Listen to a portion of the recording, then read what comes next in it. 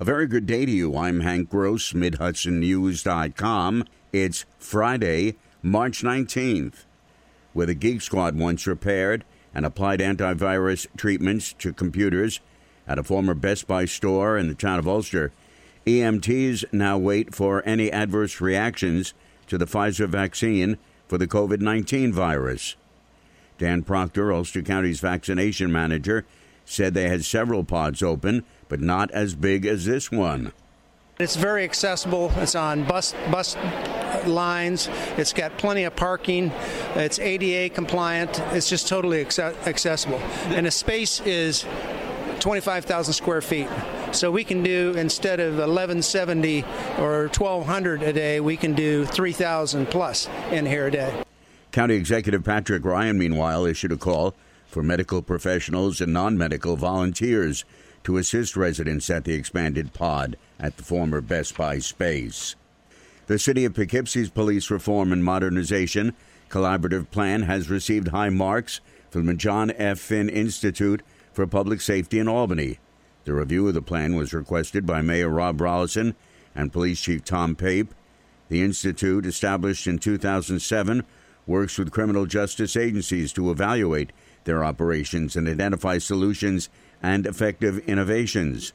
The director of the Institute, Dr. Robert Warden, said it's clear the City of Poughkeepsie Police Department made earnest and well-informed efforts to adopt and implement best practices in policing prior to the issuance of the governor's executive order. The police reform report drafted in the city of Newburgh will be approved by the city council on Monday. While it's not a cure-all, the lawmakers are viewing it as a blueprint, a starting point to reimagine the police department and its practices. Councilman Anthony Grice would like to consider eliminating the use of canines going forward, something Councilwoman Ramona Monteverdi supports. In this day and age, why are we using canines, the dogs, to go after people? Councilwoman Patty Sophocles, whose son is a member of NYPD, supports the use of dogs in police work. Yes. Do we need to curb it a little bit? Maybe. But I don't see any reason why we should get rid of the canine department at all. But Councilman Omari Shakur had a different point of view. Yeah, our community remember the dogs too in slavery. That's what they were used for, to keep us in line. That's what it looks like they're used for now, too. Keep us in line. That's what they're used for. Some council members suggested canines could be used to sniff out drugs and search for missing people, but not to subdue individuals. A former Marist College men's volleyball coach who was arrested last summer for allegedly surreptitiously recording candid images of unsuspecting victims has now been charged with 14 additional felony counts of spying. Stemming from the July 2020 investigation by State Police, Richard Kelly, who's 50, was charged based on additional evidence that he illegally filmed 10 victims for sexual gratification while coaching at Marist.